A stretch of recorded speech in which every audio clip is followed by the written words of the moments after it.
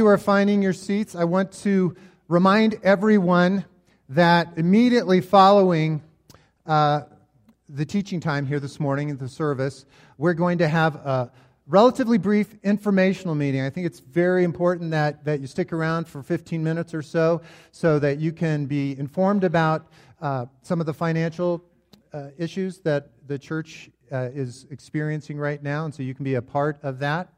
So please, after the service, stick around for a few minutes. Rob and Ben are going to lead that, and I think it'll be very, very much a blessing for everyone. So, I'm going to ask you a question. We're going through the 4 words. So far, we have completed 2 of the phrases under the first word, growing. Growing in the Word and growing in the Spirit. Now, the emphasis of our study, which will take us, no doubt, through the summer and into the fall, is ultimately discipleship. If I take you through the 4 words and nothing about your life has changed, if you have not implemented anything new in your life in correspondence to one of these 4 words, then I have failed and so have you. Because the whole point of this study is to engage us, to make us stop and contemplate what God wants our lives to look like. Ultimately, we know the answer to that. It's found in Romans chapter 8. God is conforming us into the image of His Son, Jesus Christ. And that is what discipleship is all about. Discipleship is the disciple becoming as his or her master. It's a form of imitation. So I want to ask you the question, over the last few weeks we've gone through growing in the Word, growing in the Spirit.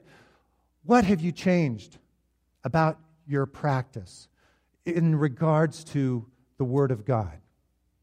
Have you implemented a daily devotional reading of the Bible? Perhaps a personal study? Did you join a small group?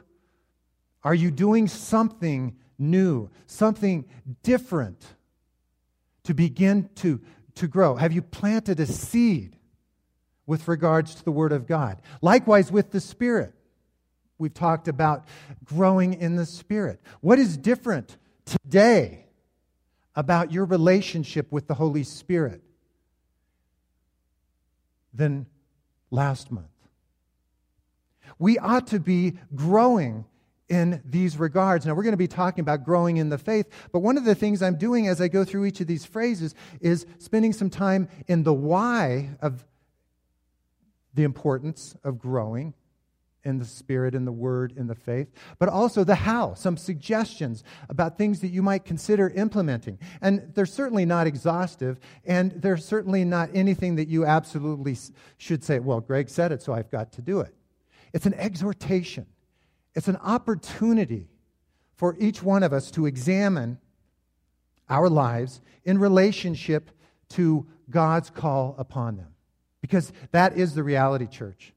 Every one of you who are looking up at me this morning, each one of you have a call from God upon your life. And ultimately, that call is to look like Jesus. So what are you doing about it? Well, this morning we're going to be talking about the why of growing in the faith. And I want to draw attention to the fact that there is a word in that phrase that is very significant. It's not growing in faith, but it's growing in the faith. Important distinction, very important distinction. Everybody lives by faith to some degree or another. Everybody in the world. Everybody who takes an aspirin is exercising faith. Everyone who gets upon a plane, except for the engineers who know exactly how they work, is taking a step of faith. There's some degree of trust that plane is going to lift off the ground and deliver them to their destination. So everybody lives by faith to varying degrees, Christian or not. But for us, as Christians, as disciples of Jesus Christ, it is important that we are growing in the faith.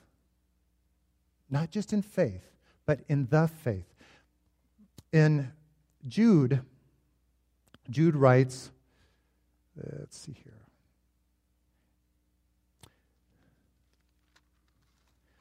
That he has written to his readers about the salvation that they all share in common. And he said, I felt compelled to write and urge you to contend for the faith that was once for all entrusted to God's holy people.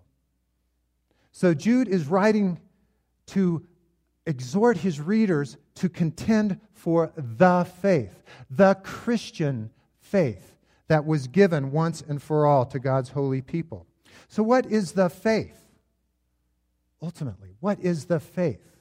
Well, we're going to be talking about that a lot more next week, but I want to give you just a real quick definition of what the faith is. The faith is ultimately in a person. It's not in a doctrine. It's not in a practice. The faith is ultimately in a person, a good and a sovereign Creator God who sent His only begotten Son, the second person of the Trinity, to live among us a sinless life, to take upon Himself on a cross the sins of the world, and to rise up again from the dead, proving that He had authority and power over sin and over death. And that this good, sovereign Creator God who sent His Son to die on our behalf has a plan of redemption for souls, human souls, and for the creation, to redeem the earth and the heavens. There will be, it says in the Old Testament and in the New Testament, a new heaven and a new earth that God has redeemed. The old earth, the old heaven, that in which we currently live, is stained by sin, corrupted by the fall. But God is going to redeem it. So the faith that we believe in, that we trust in, that we hold to, is exactly that, a good and sovereign Creator God who sent His only begotten Son to die on our behalf and who has a plan for redemption, both for human beings and for all of creation. That's what we believe. Now, that's sort of the starting point. The thief on the cross, he was hanging on the cross, and it says, for a while there, while he hung on the cross, he was hurling insults at Jesus, mocking Him. And yet, somewhere in the midst of that time, hanging upon the cross, the thief had a moment of faith where God had gifted him with the power to believe. And he recognized who Jesus was. And he said, Lord, when you come into your kingdom, remember me. Now, he didn't understand all of the doctrines. He didn't understand hypostatic union. But he knew Jesus. My wife's looking at me like, what? It's in your pastor's desk today, so I'm just throwing that out there. He didn't understand that, but he knew Jesus was God. And he knew Jesus was going to be coming into His kingdom, and he believed that. He exercised the faith that God gave him at that moment. So it's a starting point, but from that starting point, we expand, we grow, we learn, we experience faith in brand new ways. You know, faith really, John Wimber, the guy who founded the Vineyard Church movement, said faith is spelled R-I-S-K. And it's true. If you never risk in your life as a Christian, then you're really never exercising faith. Because faith is all about risk. But I want to add to that quote, and I want to suggest to you that faith is also all about opportunity. When challenges come to us, as they inevitably will, every one of you has experienced challenges. We have a choice to respond to that challenge with faith, the faith that has been revealed by God, who He is, what He has done, what He is going to do, we can respond to that challenge with faith, or we can respond to it with fear. Oh my gosh, the church is experiencing a financial shortfall. What are we going to do about it? Well, the Bible says that our God owns the cattle of 1,000 hills. It's no problem for Him. We can respond to it in faith, or we can respond to it in fear. So the faith is exactly that. It's a belief in, a trust in, an assurance about who God is and what He has done and what He is yet to do for a Christian. Now, what is faith specifically? Not the faith, but what is faith? Well, the Bible gives us the answer to that as well. Faith is the evidence of things hoped for, the assurance of things not seen. So let's stop and break that down for just a moment. In both of those statements defining faith, it says that there is something undergirding it. You know, we've all heard the phrase, a blind leap of faith. Well, there's nothing like that when it comes to Christianity. It's evidence. It's assurance. There is a foundation that has been laid that is absolutely solid, upon which we can exercise our faith. We have evidence. We have assurance that God has given to us. And yet, it's evidence and assurance about things hoped for that we have not yet experienced, things yet to be seen. That's what faith is. If we can see it, if it has arrived, then it's not hope. If we can manage it, then it is not something that is yet unseen. Do you understand that? Do you get that? How faith is all about things that we cannot manage, control, or see, and yet we have an undergirding, an assurance, an evidence that absolutely supports us in our actions with regards to those unseen, hoped-for things. That's what faith is. Now, as I mentioned, everybody lives by faith to some degree or another. The object of our faith, and as I pointed out, what our Christian faith is significant. It's very important. I want to tell you a little parable. I'm not very good at writing parables. Jesus was great at them, but I want to give you a little parable that I wrote up.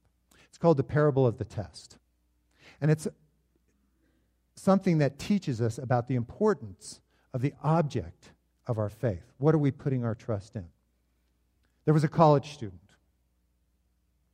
and he was sick one day, and he missed a class wherein the professor was providing preparation for and information about the upcoming final exam. So, when this college student heard that, he went to a fellow student and asked him, what did the professor say was going to be on the exam? And his fellow student gave him the information. So this college student was a very diligent, hardworking student. He began to study and to prepare and stayed up late at night reviewing and preparing for the information that was going to be on the test. So the day of the test arrived. The exams were handed out. And this college student, when the exam was laid upon his desk, looked upon it in horror. Because everything that was on the exam was different than what he had studied for and prepared for. And he failed the test miserably. What did the college student fail to do? Go ahead, blurt it out. Anybody? Spot on. He didn't go to the source. He missed the most important aspect of it. He studied diligently. He prepared fervently. He put his heart and soul into it. He was sincere. But he went to the wrong source. He went to a fellow student and did not go to the professor. And that's the same thing that happens so many times in human history. People go to this priest or that pastor or someone else seeking information about what's going to be on the test instead of going to the source that has been revealed. And we fail. We fail. So, the object of our faith is incredibly important. That's why I, again, distinguish in the faith. Where are we placing our faith? What is the object of our faith? And how are we then exercising that faith in that person? So, why is faith and why is growing in faith important? In Hebrews chapter 11, of course, is called the chapter of faith. The second half of it is called the Hall of Faith. But there's a powerful verse within chapter 11 that we need to focus in on. It's verse 6. And it says, without faith, it is impossible to please God. So stop for just a moment and think about that. Without faith, without the exercise of faith in God, it is impossible to please Him. Faith is really the language through which we communicate with God. That's the quote I put in your bulletins this week. And I think that's a powerful thought. Faith is the language through which we communicate with God. The first reason growing in faith is important is because it pleases God. That is a manifest way in which we can please our Father in heaven when we interact with Him through faith, by belief. Anyone who comes to Him must believe that He exists and that He rewards those who earnestly seek Him. So look, there's a couple of other key points there. It pleases God. And because it pleases God, because the exercise of faith pleases God, He rewards those who practice faith, who interact with Him through faith. Now, we're going to talk a lot more next week. I'm not going to get into the reward section too much, but we're going to talk about it next week because it's a big part of the how faith is exercised and how we grow in it. But it's enough to understand this morning that faith and growing in faith is important because it pleases God and He rewards people who practice it. And also, it's the foundation. Look at the very last part of that verse. The foundation for relationship with Him. Those who earnestly seek Him must seek Him by faith. So, why is growing in faith important? It's important because it pleases God. And as a result, God rewards us because we exercise faith. And He lets us build relationship with Him because we are growing in faith. There's an amazing, amazing scripture talking about faith pleasing God. Now this is found in Matthew chapter 8, but it's a profound scripture because it's dealing with a person who exercises faith in the presence of Jesus Christ.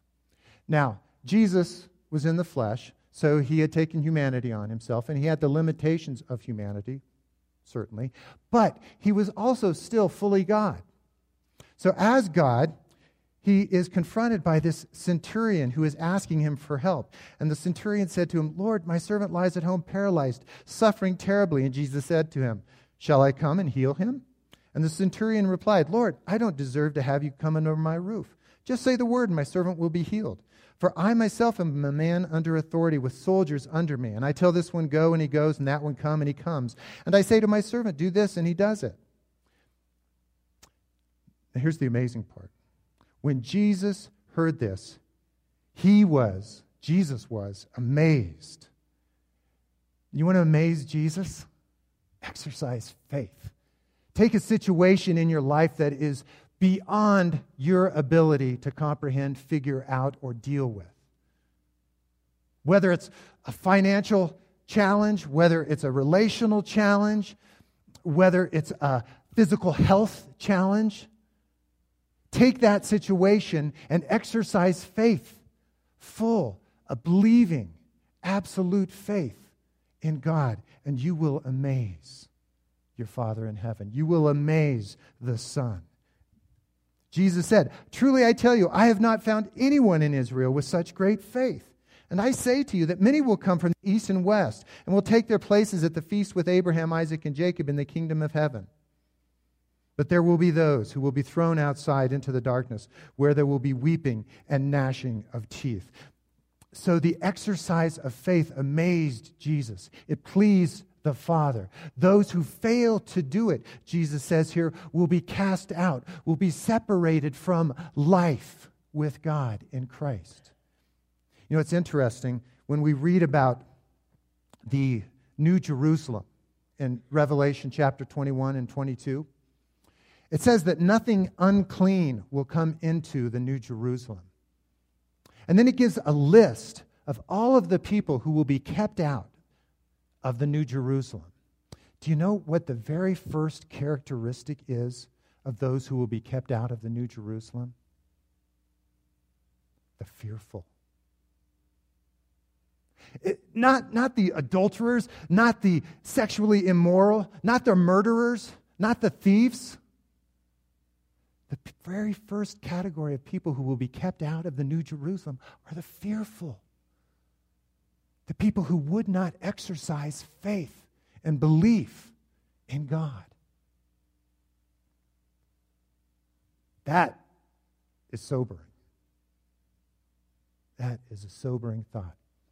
So faith is important because it pleases God.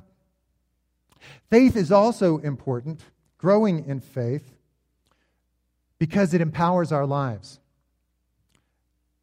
There's a passage in Mark chapter 11 that really, at its face value, it should knock us all off of our feet. Listen to what Jesus says. Have faith in God. Truly, I tell you, if anyone says to this mountain, "Go throw yourself into the sea," and does not doubt in their heart, but believes what they say will happen, it will be done for them. Fortunately, you're all sitting down right now, so you're not going to get knocked off your feet. But do you understand what Jesus just said there? Have faith in God. By exercising faith in God, even a mustard seed's worth of faith, you can cast a mountain into the sea. Jesus' teaching here is to tell us that all things are possible to those who believe. All things are possible to those who believe, who have faith in God. Even a mustard seed. And of course, the mustard seed is a very small seed. Again, pointing out to us that faith can grow. Faith can become something much more than what it starts out to be. But faith empowers our life. Faith in God empowers our lives in so many different ways. It empowers us in service in the kingdom of God. Jesus said, "He who is great among you will be servant of all." But you know what? It's not so easy to take that role of a servant, is it? To kneel down and gird yourself and to wash others' feet. To be a servant is challenging. But faith empowers you to carry that out. Even to wash the feet of those who are your mortal enemies. That's what Jesus did. He washed the feet of Peter. He washed the feet of Judas, the denier, the betrayer. Can you do the same? Yes, you can. Through faith. Who in your life is absolutely the bane of your existence? We all have someone like that, right? I mean, someone who we see him coming down and we say, "Oh, I just forgot something. I got to go this way first." Faith lets you walk right up to that person and engage them with the love of God. It says in Galatians 5:6, faith works by love. It lets you cast that mountain into the sea, whatever it might be. You know, Paul said in 1 Thessalonians chapter 4, he said, we do not grieve as those who do not have hope. So when we lose someone close to us, faith carries us through that with the knowledge and the absolute assurance of the thing we can't see, that being that person who is a believer in Christ is with God.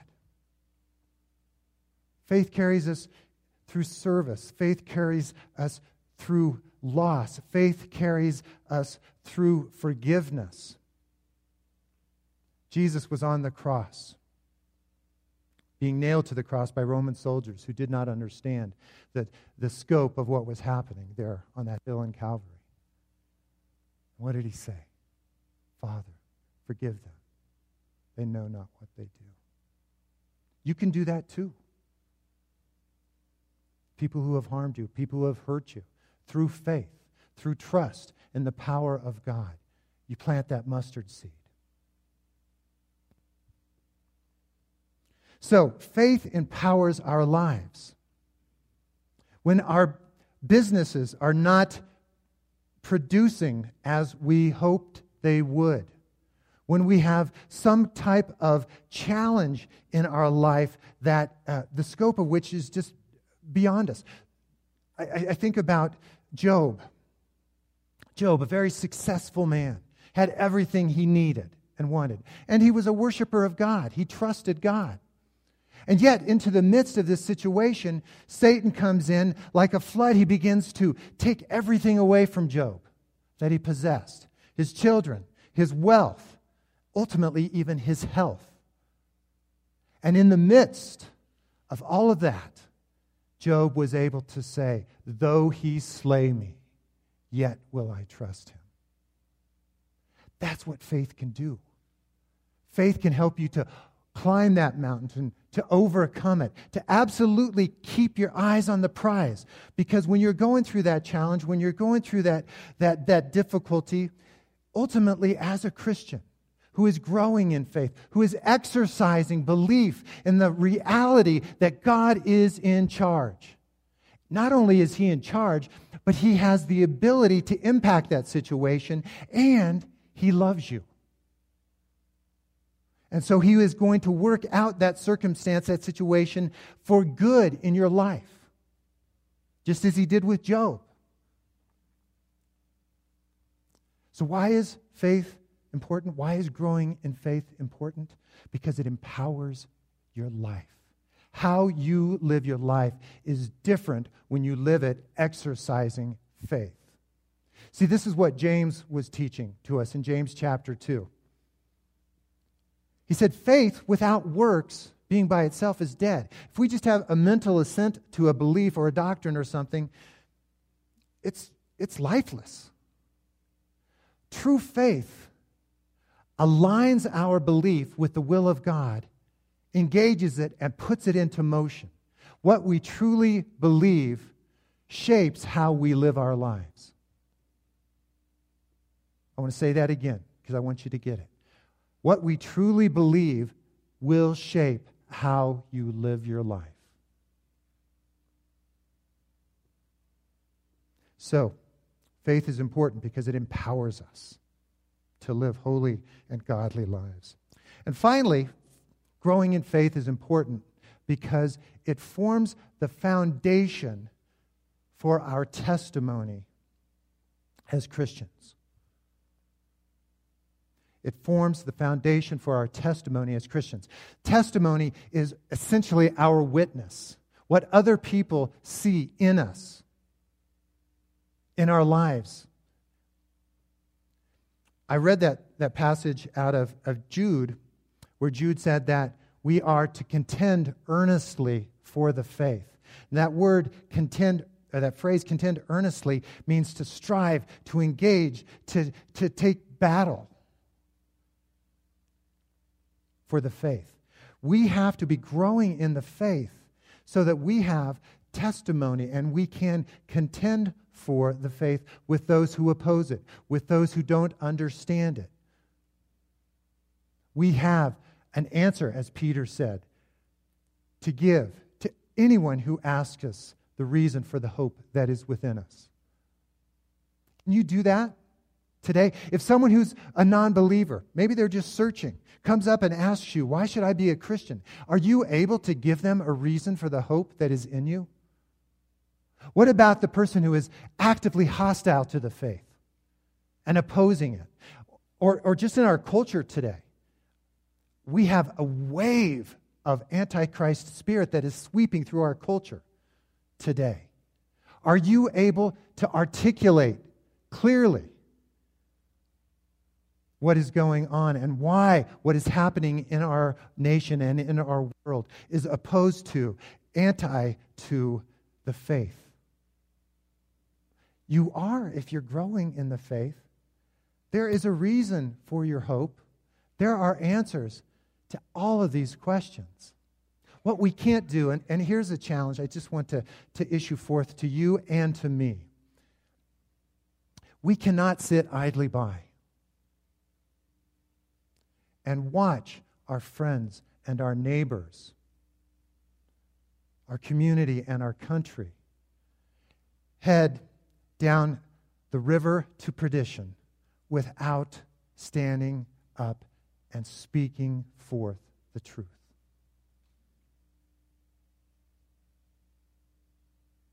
We can't do that, church.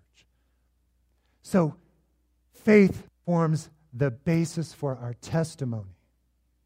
It says in, Revelation chapter 12, I think, that those saints who are opposing the Antichrist during the Antichrist's reign of terror, the saints who opposed him overcame him, it says, by the blood of the Lamb and by the word of their testimony.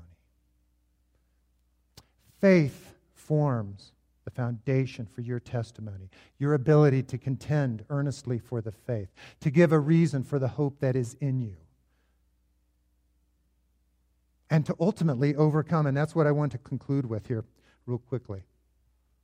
In 1 John, John tells us what overcomes the world, and it is indeed our faith. He says, everyone who believes that Jesus is the Christ is born of God, and everyone who loves the Father loves his child as well. This is how we know that we love the children of God, by loving God and carrying out his commandments. In fact, this is love for God, to keep his commands, and his commands are not burdensome. For everyone born of God overcomes the world. Just as those saints overcame the Antichrist by the blood of the Lamb and the word of their testimony, so too everyone who is born of God overcomes the world. This is the victory that has overcome the world, even our faith. Who is it that overcomes the world? Only the one who believes that Jesus is the Son of God. So what allows someone to leave their home and go halfway around the world to minister in a foreign land that is filled with hostility towards Christians and towards the Christian faith? It's faith. What allows you, what gives you the power to go to your neighbor, to your family member, and to share the love of God with them, the gospel of Jesus Christ? It's faith. What gives you the strength to take that mountain in your life and cast it into the sea? It's faith. A faith that is exercised, a faith that holds as its object the true and the living God and the gospel of his Son, and a faith, ultimately, that resides within your hearts. Heavenly Father, we thank you for the promise that you will give us the gift of faith. We have, each one of us, been saved by grace through faith, and that not of ourselves. It is the gift of God, lest any of us should boast. So we have received this faith as a gift from you.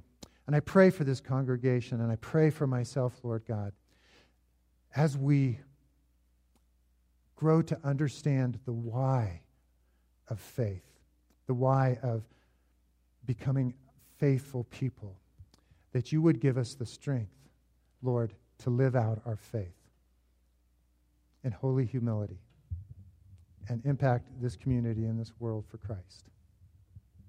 In Jesus' name, amen. Let's all stand now. We're going